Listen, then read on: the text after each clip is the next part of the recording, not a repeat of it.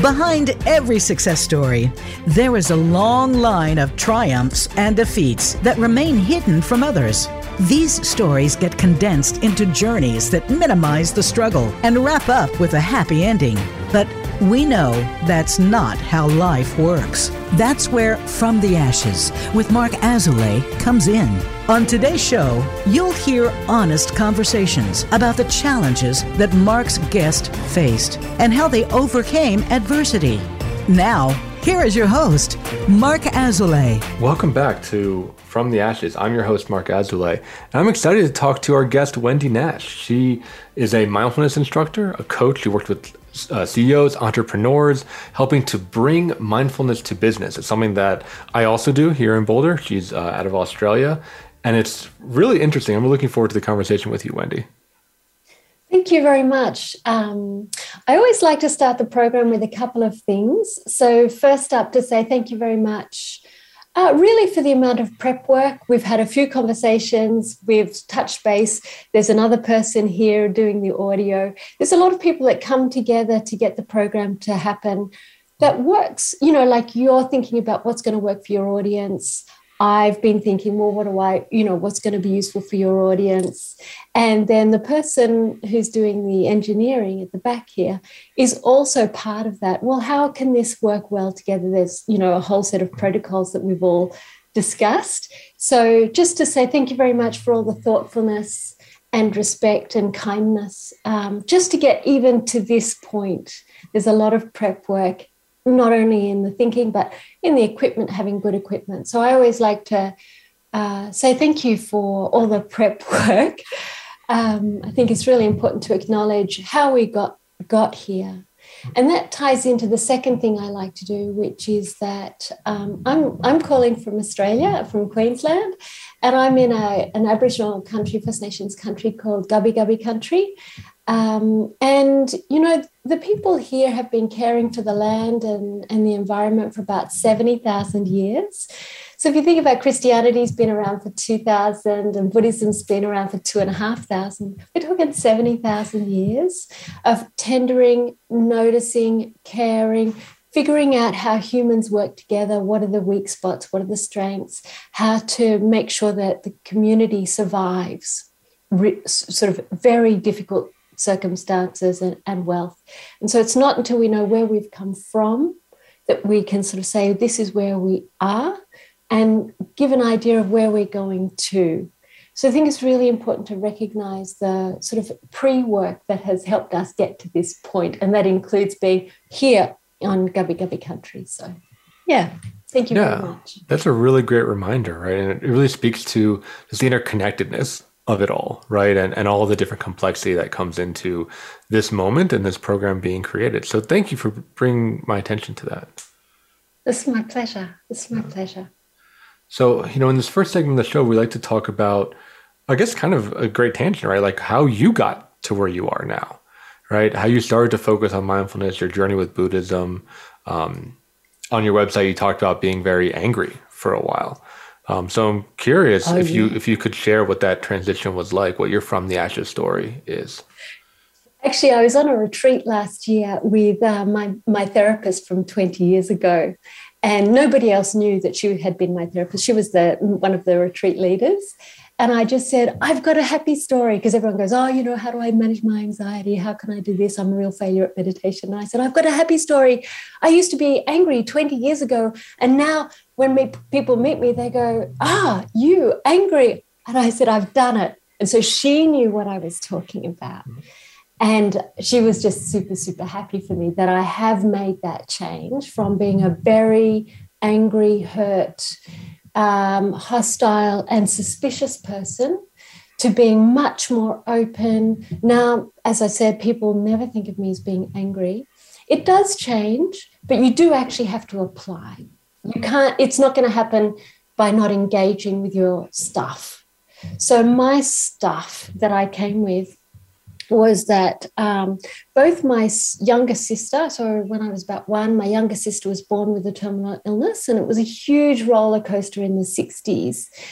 And, that was a very patriarchal society. There was no support, no counselling. That just did not exist.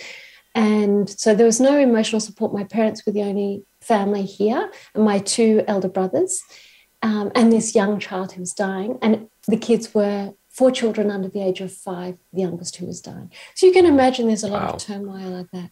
3 weeks later, my mother's father died. A year later, my father's father died. A year after that, my mother's mother got ill, and a year after that, she died. Another 4 years later after that, my father got ill. And then because I think he had seen all the calamity of the carer role, the complete complexity, like it's exhausting and it's horrible and it's beyond the capacity. People go mad and they just break. He decided that, he was sick and he couldn't imagine putting his family through that. And so he wrote us all letters, and then one day he just left. And we were clueless. My mother was furious, absolutely livid. Yeah. She had yet again been left with the responsibility to care for other people. And she had her own work to do, and she's not somebody who is able to engage internally. So she was full of rage from when I was 13. She still tries to squish that down with positive thinking. So I had the kind of mantra of think positively, this underlying rage that was unbearable. I'd also been bullied a lot at school. So there was just there was just more stuff in amongst all that. So there was stuff and that I was bitter, hurt and angry is no surprise. I mean, I think now I go, I just had massive complex PTSD. And I was super fortunate in that. I think because I'd seen so much death and so much destruction from that I never took up drugs. Maybe it's just my disposition to go, for me, I really wanted to take on that it was my responsibility to be healthy, not for me, but for the people who love me, because I know how awful it is when people are not taking care of themselves. So my grandparents, of course, they smoked. Why my father and my sister died, they were just glitches of the genetic gene pool, whatever. Like they didn't die of, predictable cancers or, predictable diseases. So that's where I came from. I was failing academically. I didn't do well. I wasn't sporty. I wasn't popular. I kind of had reached all my dead ends. What I did have, which was a sort of both an asset and a liability, was that I was an attractive young woman, a white woman. And so that allowed me, and I also had a bit of a brain. So even though I failed school super spectacularly, I think I went in because my parents chopped and changed me. I think I was in 8 different classes from my first school, unpredictable changes. So there's a lot of change. It's just an overwhelming amount of transition, right? To just like you said, be kind of pinballed around. And I just didn't get the foundation. So I didn't learn there wasn't continuity. When you have that many changes, there isn't continuity. Some people can get it, and they're really, I think if they have calm dispositions, that's what happens. But I just didn't come into the world with that calm disposition. I came in with a fiery disposition, which was angry. There's in Buddhism, you talk about greed, hatred, ignorance. So I came in with the hatred disposition, which Karen Horney called the moving against personality. So that I found that quite a helpful way to think about it. So that's what I came from, and why, I was completely at my wit's end. I had actually had 19 therapists by the time I got to the one that I spoke about, who I met on retreat last year. And she was the first one to really get complex PTSD, and how there was just a lot of personality stuff that had been really squished from all this trauma. So she kind of glued me back. She kind of helped me glue myself back together. And then from there, she was a very strong Zen practitioner. And she's clearly a very advanced teacher, very senior person. So she's a Zen practitioner, and she said, you just have to take up meditation. So I did it. And I think because she was there to support me with the psychological stuff, it made a really good pairing, the psychotherapy and the meditation. So if people have crap to deal with, then definitely I would say that is, it kind of makes the best of both. So, yeah. So that tells you where I came from, if that's it. And then what I did with what I had, the assets that I had, was that I did a secretarial course. I worked in London, and I have a UK passport. So I worked in London. I met my ex-husband, who's French, and moved to France for a couple of years. I worked for Microsoft as the receptionist, and I have a couple of other languages, Swedish and French. So I learned French on the job, let me tell you, in the switchboard. There were some kind of conversations there. But what my real focus was getting my shit together. So the job was just a day job. But what it did is it allowed me to observe kind of men and women in roles of seniority, and how who is a leader, what does that mean, and how many leaders are actually followers, and how many leaders are off doing their own thing. And there's a very narrow band of people who are leaders to a group. You cannot be a leader unless you have followers. So you have to kind of embody the norms of the group in order to be a leader of that group. So Jeff Bezos, for instance, he would be a terrible leader in a charity or in a union because he's so self-centered. And likewise, somebody who, like the Dalai Lama, would be terrible at leading Amazon because he's too altruistic.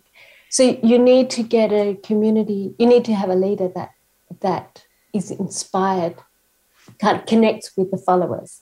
And that is what I saw in amongst all my work, because I was taking the inner journey and observing the outside world. And as a secretary, executive assistant, you see CEOs close up, you hear exactly what the staff think. And let me tell you, they are fully aware of all the shit that goes on down, and they are not hoodwinked for one tiny little second about any games and shenanigans and tricks you might think. They see right through that. So if you're bullshitting yourself, get over it, because they know it, they see it. And that's what I really saw. And that's why, so I like to work with really clever people. I find that really interesting. I enjoy the mind. And I like people who are interested in becoming good leaders, that middle band where they are attending to the followers, engaged with the staff, and leading sort of in connection with the followers. So sorry about that long ramble. I hope I answered the question. Oh, you certainly did. Yeah, and it brought up a lot of interesting topics. Let's go with the leader one, right, that you ended on here. I love what you're talking about this attunement between the leader and the follower, and this idea that the leader reflects kind of the shared norms and the shared values of the people that follow them. Can you say, is there a story or an example of someone that you met or maybe someone that you worked with that really embodies this, to make this real for our listeners? I can't. I work with guys, and that's what they do, and they do well with that. But I actually I couldn't figure out what the gap was until I read this book on the new psychology of leadership by Alex Haslam. And he works in social identity theory. And I did my honours thesis in social identity theory. And that's exactly what is described. And that's why Jeff Bezos does well in Amazon, because he attracts that kind of character. They work there, and then they're happy. The people who are happy in that environment are people who have that as a normative experience. It just made a lot of sense.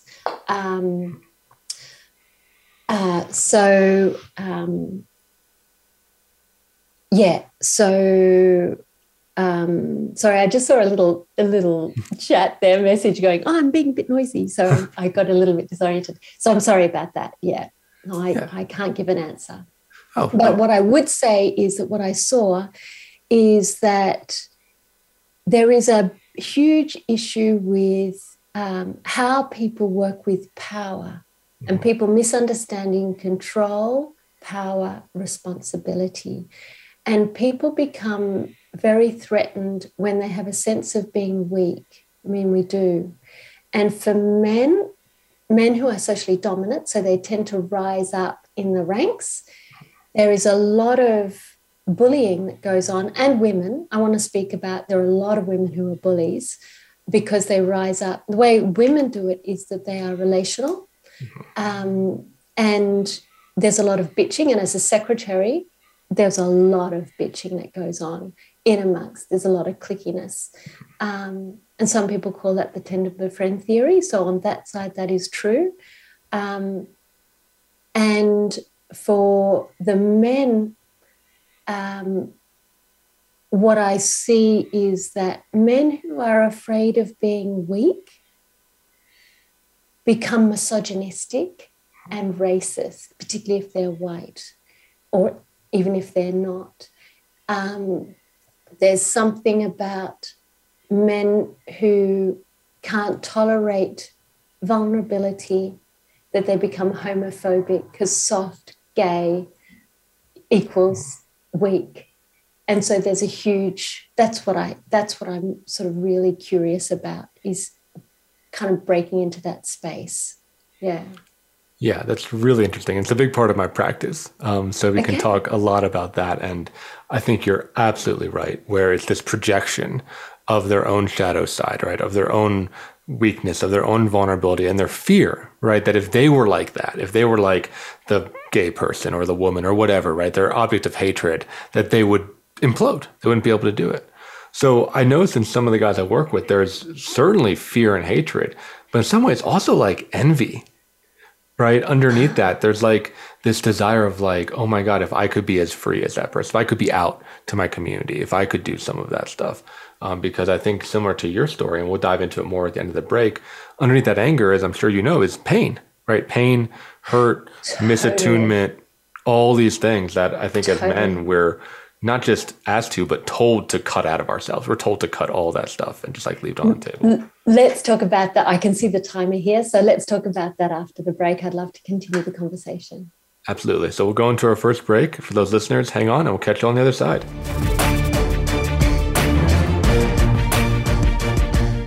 Follow us on Twitter at VoiceAmericaTRN. Get the lowdown on guests, new shows, and your favorites. That's VoiceAmericaTRN. In Mark's work with high performers and business owners, it is becoming increasingly clear to him that their biggest obstacle to success is themselves. They are experts in their field, but are dragged down by their anxiety, poor time management, inability to focus, or self-sabotage. His role is to help you overcome these emotional and organizational issues so that you can truly excel in your business and your personal life. One of the most common hurdles that he sees is perfectionism, a crippling anxiety around performance. It's a fear of not being good enough, being publicly embarrassed, or of disappointing others. These fears paralyze brilliant people and bring them to their knees. This course will help you to break free from this mental prison and have more agency in your world.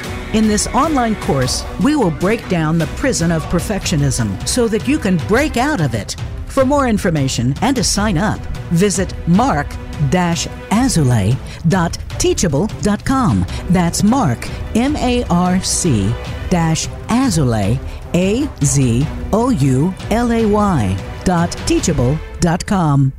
Follow us on Twitter at VoiceAmericaTRN. Get the lowdown on guests, new shows, and your favorites. That's VoiceAmericaTRN.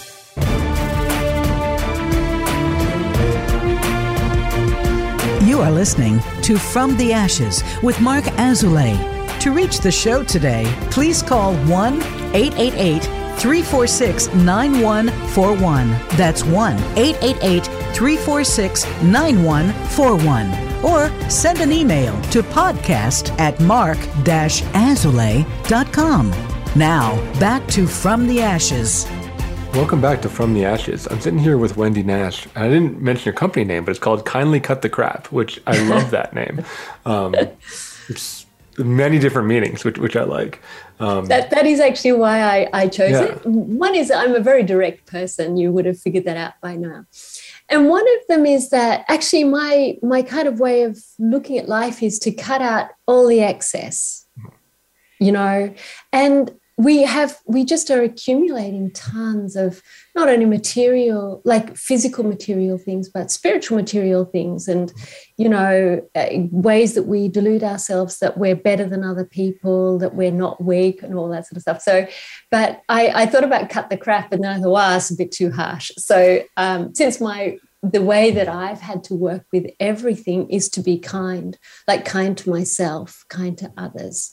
And actually a big part of my practice is to look for the ways that other people are kind to me.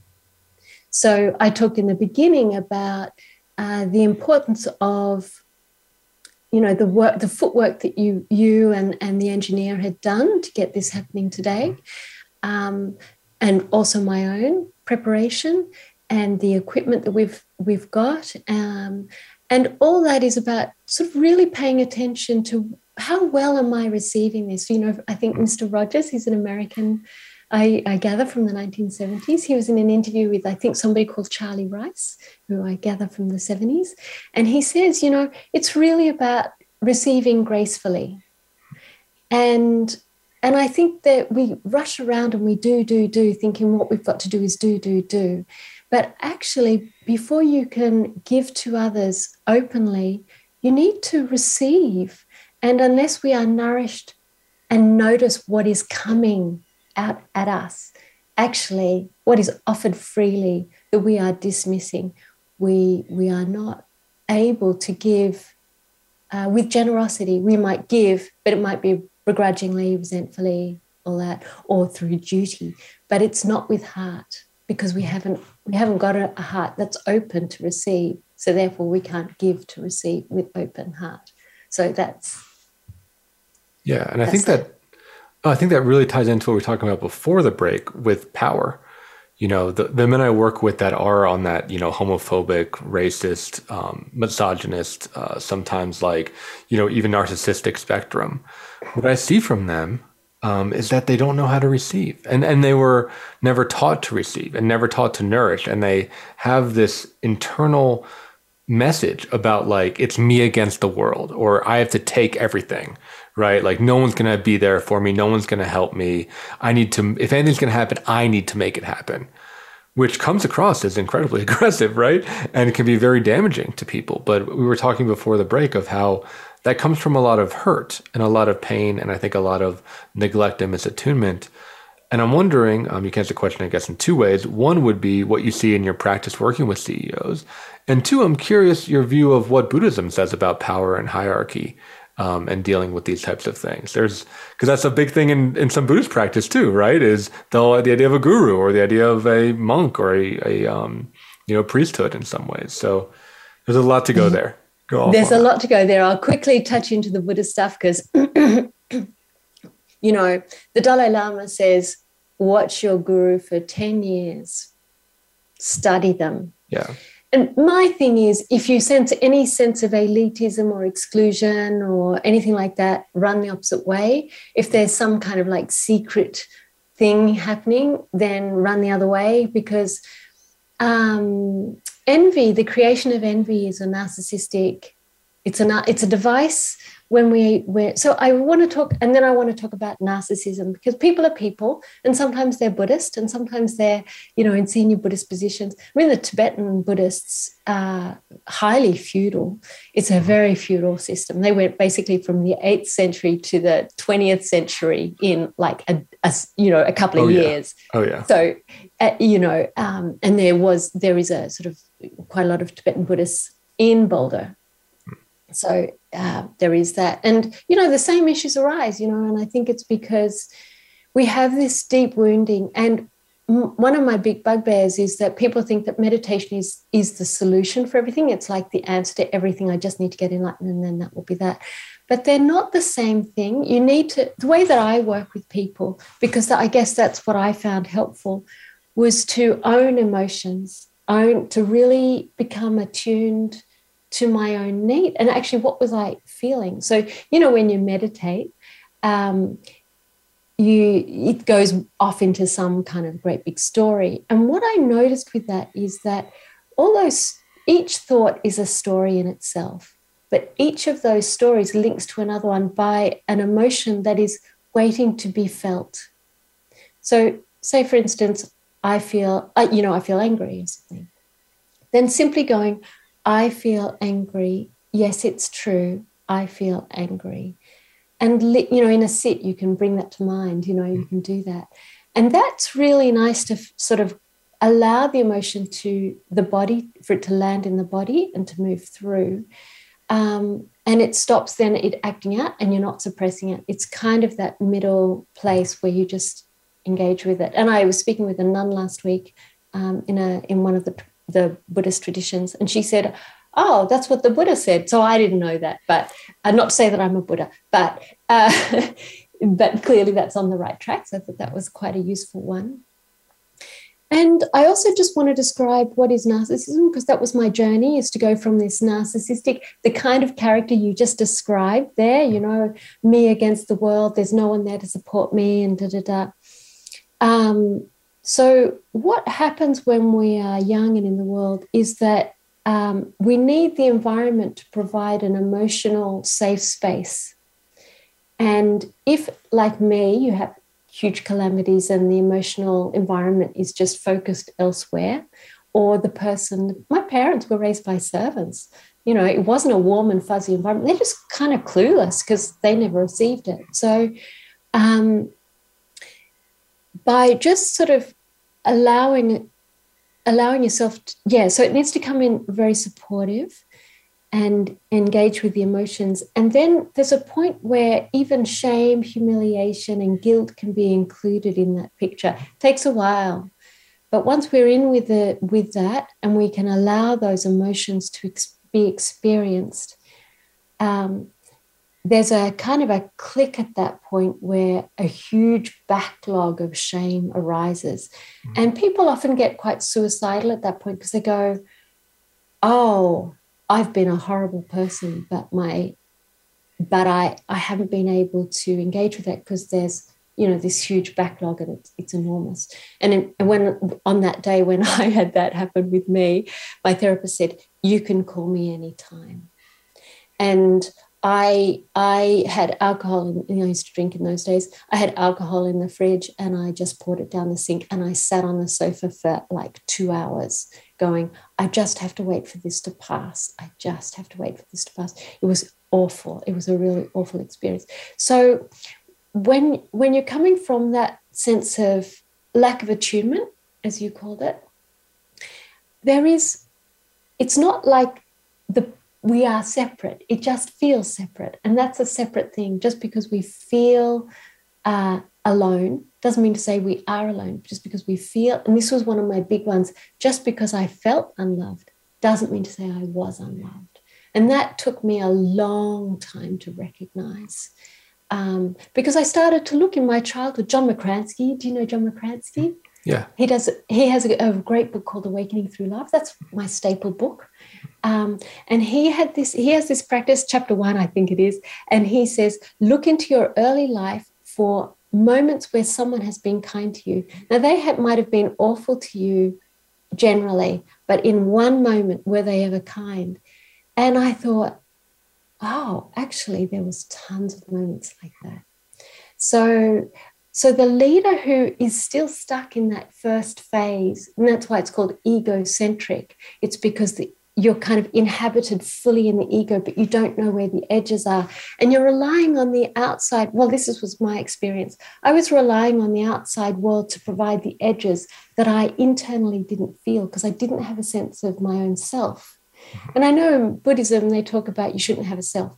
It's not that you shouldn't have a self. You shouldn't have this. The self is not fixed. So it's not just one thing. You're not just good, just bad. And that's the narcissism. It says, I'm only good, they are all bad. And that level of binary thinking is sitting there. So that's the first phase. And then the second phase of narcissism is really becoming super familiar with the castle. I sort of say the first one is to open the drawbridge on the castle and allow the emotions to walk in the door, just gently through that method. I feel sad, I feel angry, I feel shame, I feel humiliated. Yes, it's true, I feel humiliated. Those are painful things. I mean, they still crop up for me, you know. And but once you're familiar with all that, the energy of them is dissipated. And then once they're inside the castle, it's like having all those emotions on the inside allows you to kind of feel where the edges of the castle really is. And then you notice actually that the kind of castle bricks, which seemed so solid before, are actually highly permeable, and there are lots of bricks missing and there are lots of gaps. So that's the metaphor that I do. And then the last phase, which is enlightenment, which I don't live in, but I did have a half day last year where I was there in that space. And what's really clear is the castle is still there. It's just you don't inhabit it. It's sort of over there, and you stop inhabiting the castle. But the castle is still there, and you can put it on when you want, and you can take it off when you want. But the castle is this idea of I should be doing this or I shouldn't be doing that. They should be kind. They shouldn't do this. I should be here. I should be successful. I should be thin. I should be beautiful. I should have this house. I should have that car. Or I should be enlightened. I should be kind. I should be spiritually developed. I should be all that sort of stuff. And that then steps into the materialism of spiritual bypassing. But so spiritual bypassing happens, you know, that's just narcissism. That is the narcissism where we are repressing our own needs. And it's very subtle, all that stuff, you know. So, so I hope I haven't gone into too many tangents or not answered the question.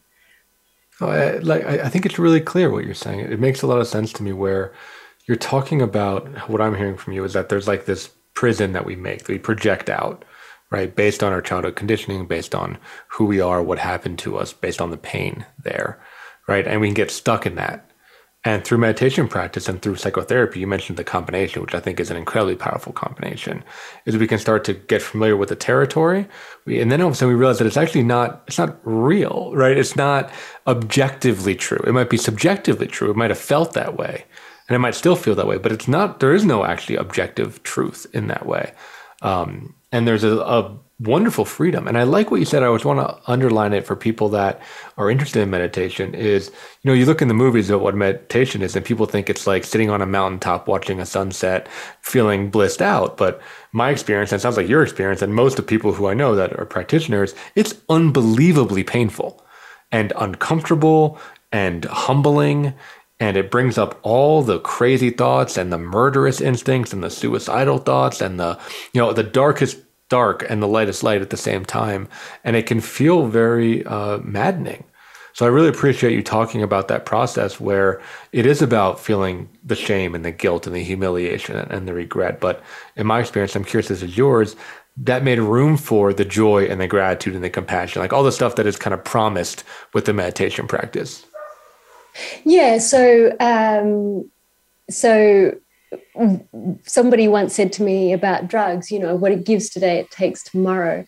And my feeling with meditation is what it takes today, it gives tomorrow. So it's really like, it's just a shitty process most of the time. And it's frustrating and it's boring and it's uncomfortable. And if you do long retreats, you just go, oh my God, what am I doing here? And so it's a bit disorientating. But I realized that I hadn't, in amongst all that, you know, it is painful. But going back to the question of the weak man and what it means to feel weak, because the lack of attunement isn't there, people become afraid of expressing any tenderness because the environment was not supportive. And so it's the fear of being, it's actually a fear of our own tenderness that that is triggered, and because we don't know how to access it, it's like a little cold, hard ice around it, I feel, and it's really hard and it's painful, and that's what makes it really difficult to engage with. It's because it is a backlog. and it's hard. And I encourage anybody who's listening to the program to notice any moments of shame and humiliation. I think people who are particularly prone to the weak man fear and being very caught up in that is people who are very socially dominant. So, and so it's just a matter of allowing feelings to arise and saying, I feel humiliated. Yes, it's true. I feel humiliated. And you can do that driving along in a car in a fit of rage. I feel angry. So, yeah. Yeah, and building up that tolerance, right, to realize that those feelings aren't going to kill you and you can tolerate them and that they aren't you, right? You are the thing that experiences those feelings. So we got to move to our next commercial break. When we come back, we'll talk more to the listener. I'd love it. Any kind of techniques that they might be able to take, any kind of mindset shifts, whatever can be helpful. I think there's many people connecting to this episode right now.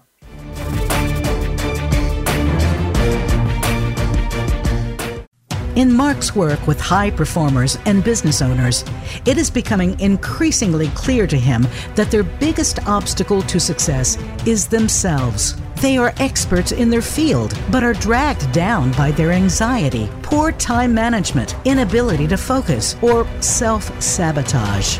His role is to help you overcome these emotional and organizational issues so that you can truly excel in your business and your personal life. One of the most common hurdles that he sees is perfectionism, a crippling anxiety around performance. It's a fear of not being good enough, being publicly embarrassed, or of disappointing others. These fears paralyze brilliant people and bring them to their knees. This course will help you to break free from this mental prison and have more agency in your world. In this online course, we will break down the prison of perfectionism so that you can break out of it. For more information and to sign up, visit mark-azulay.teachable.com. That's Mark, MARC-Azulay, AZOULAY.teachable.com. Follow us on Twitter at VoiceAmericaTRN. Get the lowdown on guests, new shows, and your favorites. That's VoiceAmericaTRN. You are listening to From the Ashes with Mark Azulay.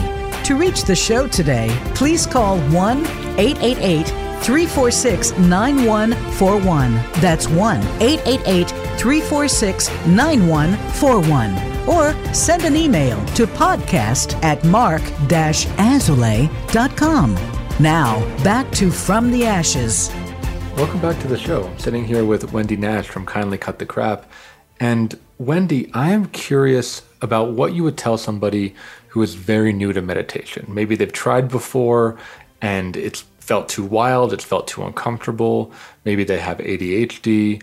Maybe they struggle with routine or with, the idea of committing to what can be a lifelong practice. How would you have somebody start? So people have this idea that you have to sit, like you said before, on a mountaintop in bliss. And we've just spoken for a few minutes about how it's bloody uncomfortable a lot of the time. And so I guess the first thing is to recognize it's just going to be bloody uncomfortable a lot of the time. So you don't sit up with this sort of failure, unless I feel bliss, I'm kind of failing, If I've got a wild mind, I'm failing. And I think, we have a very distracted world and there's a lot of input and we're not used to boredom. So that's definitely true. We're not, even though boredom is the most creative space you can be in. But so that's already for people, without ADHD, that's already a problem. But for people who have really attention issues, just go with what you feel, actually, I think is really important. Notice the junctions between, I have a friend and I'll be talking to her and then she's off over here and then she's off over there. And what would normally be a sort of a 20-minute conversation takes 2 hours, partly because she's Brazilian, so there's a lot of enthusiasm, but partly just because it goes over here and it goes over there, and then I have to sort of try and get it back to some sort of space that's sort of a bit more centered. But really just to notice what happens at the moment of jump. I think is really so when I was in therapy, my therapist, I said something really horrible to her, and she said, just before you said that, what went through your mind? And I was like, oh, wow, contempt. Like I was horrible, like I had stuff to work through. There's no two ways about it. And so I would suggest to people who have this kind of tendency to move quickly, to notice just before the movement happened, just before that happened, what went through my mind. Just not to change it, but simply to notice it. So for me, the way that I think about meditation is it's so much about just noticing what is here. The Buddha never said, don't get angry. The Buddha said, notice when anger arises, there is anger. That's all it is. And so you can apply that principle everywhere. And some really simple practices, that's quite a sophisticated one to kind of go, just before I moved, what went through my mind. That's not going to be something you do and then I've got it. It takes time. My favorite meditation practice is one called Leave No Trace, which is a Zen practice. I think it's Jan Chosen Bays who I read an article of hers about that. And what it is you go to the bathroom and you brush your teeth morning and evening. And then there's the detritus left in the basin to come back to later, you or someone else. And it's kind of like, does somebody else really need to see what you've done there? Can there be a way of making it so like there's no trace of that? Like who really needs to see your toothpaste? Old toothpaste is a bit scabby. So if you just get it, after you brush your teeth, you just get the cloth, you wipe it down, and then you put the cloth back as if that activity has no trace of it. There is no trace left of it. That's quite a nice way to just become more aware of the body. It doesn't take any time. You're not doing anything extra out of your day. And if anything, you're actually reducing the burden of cleaning on the weekend because you don't have to do that. And likewise, when you have a shower, after the shower, while you're still in the cubicle, you get the scraper and the cloth and you wipe it down, all the water. And that's stops mold from building up. It means you don't have to clean it on the weekend. And it means the next person who uses the shower has a lovely clean shower. And it means, like me, when I have rental inspections, I'm confident that I'm not going to get busted by the real estate agent going, you haven't taken care of, that's a black mark. I don't get that anxiety about that either. So, and then you can do it with like your coffee cup. Instead of putting it down on the side, you wash it up, you get the tea towel, you put it straight in the cupboard. And then you never have to worry about clutter. You never have to worry about doing it later. And I realized this had stopped being a meditation practice the other day because the whole point of meditation is to notice, what am I doing? Am I going, I'm leaving it till later? The other day, my partner was cooking an omelette and he'd done the mushrooms and the onion and he'd fried them all up. And, the pan was still dirty, everything was still dirty. So I just grabbed it and I washed it up and I put it away. And he turned around and he's like, where's my pan? And I had not been attentive to what his need was, that he hadn't actually cooked the omelette part. He'd just done the mushrooms and the onions. So, actually, I wasn't attentive. And so meditation is about noticing when we are attending and when we are absent. So I really like that one because then you don't get left with the burden of the cleaning at the end of the week. And I, for the first time I've been doing it for a few years, but we moved recently and I really took it up with a vengeance. And I just feel so happy to live in a house where I feel I'm able to care for my own space. I live in a clean, dignified environment. I appreciate where I go. I go into each room and there's no crap there, So I really like that. I recommend that's a great practice for everyone to do. And if you get caught up speaking with somebody recently and he said, oh, yeah, I do that all the time. And, even when I shouldn't. And so when I shouldn't is like going, I'm resentful, actually, that I have to do this. And that then is a conversation to be aware of, or something internally going, right, well, what is going on here and how do we open to that?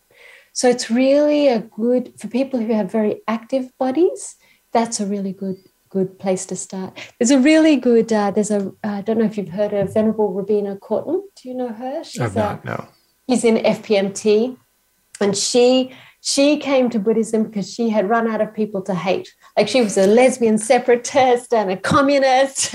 She's a fiery character. She has bipolar. She has 14 sisters or something like that. All of them were abused by the father. And there's a huge investigation into sexual abuse in institutions here a few years ago. And her sister was the lead person on that. So she was full of rage as far as the eye could see. And she couldn't sit on the cushion for 7 years. She became a nun and then just couldn't sit.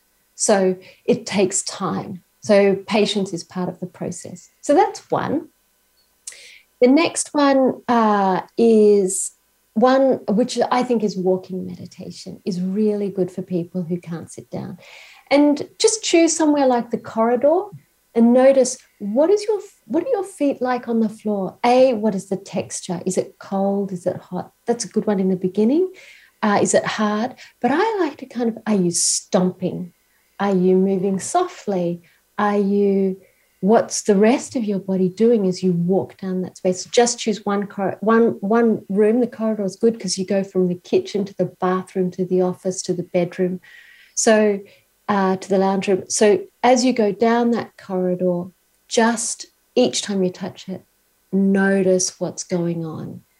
And it just allows the body to become a bit, we start to inhabit the body a little bit more, which is nice. And for people who want to learn to sit, I just recommend when you get into bed at night, turn your phone on to airplane mode and set a timer for 60 seconds, just 60 seconds. You can do this morning and evening or just in the evening, whatever works, or just in the morning, just go with what feels right. And everybody can sit still for 60 seconds.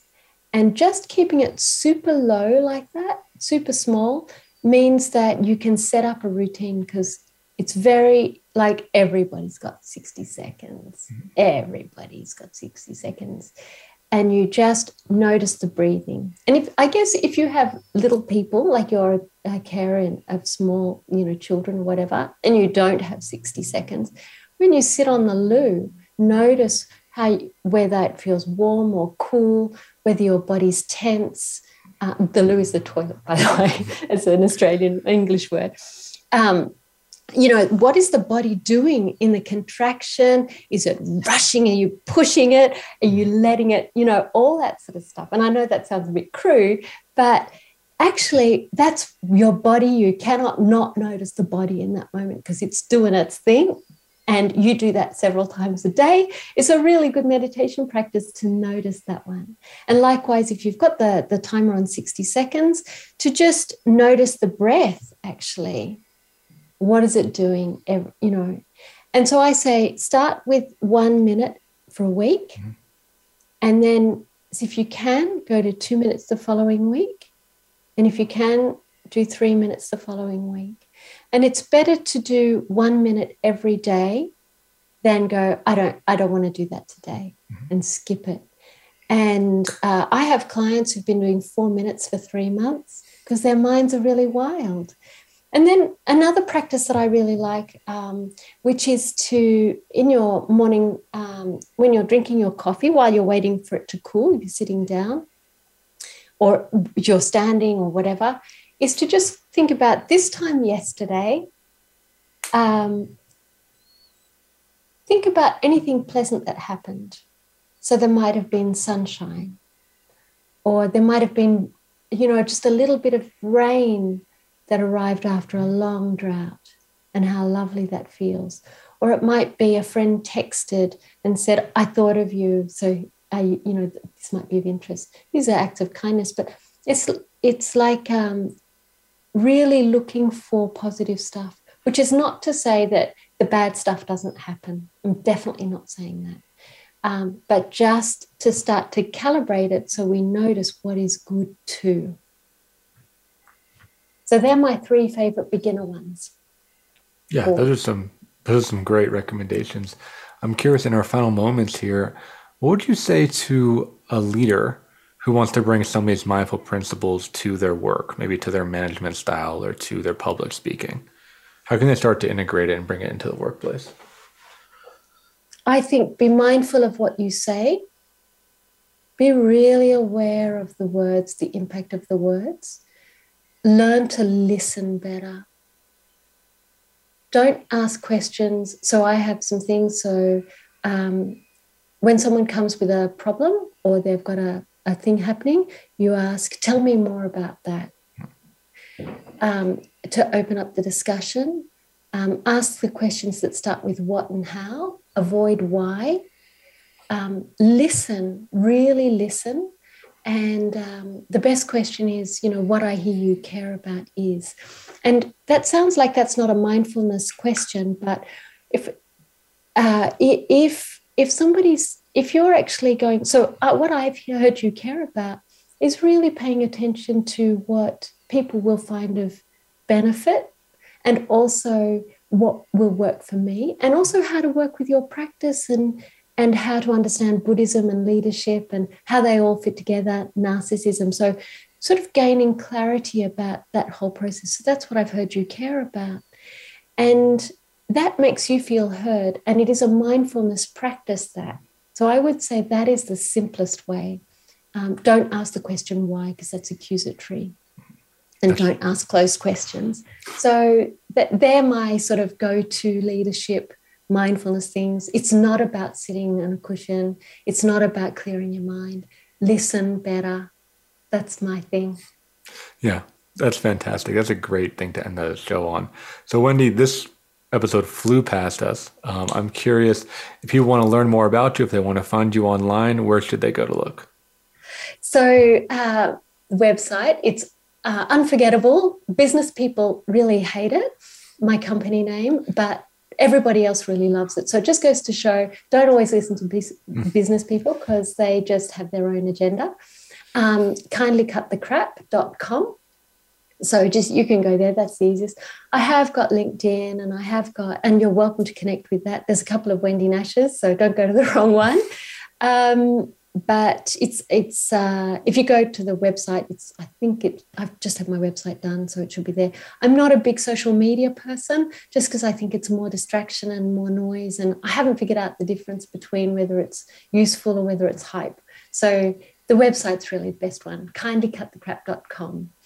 And I just wanted to say thank you very much for your thoughtfulness and kindness, and also for the very diligent work of our engineer who's sitting here attending, making sure, doing the countdown, doing the timings, and making sure it's a good quality recording for the audience and the community. So thank you very much to the engineer, and thank you very much to you for the program, getting it, taking an interest, doing all that sort of stuff, and making it interesting for the audience. Great. Thanks so much for joining us. If you're listening out there and you find this valuable, definitely share it with someone that you think could benefit from it. Give us a 5-star review on iTunes. Really working on building up those numbers. We've been doing pretty well. It really helps to get the message out there and to make this information available to people. So Wendy, thanks so much for joining us. Listeners, thank you so much for tuning in, and we'll see you next week on another episode of From the Ashes.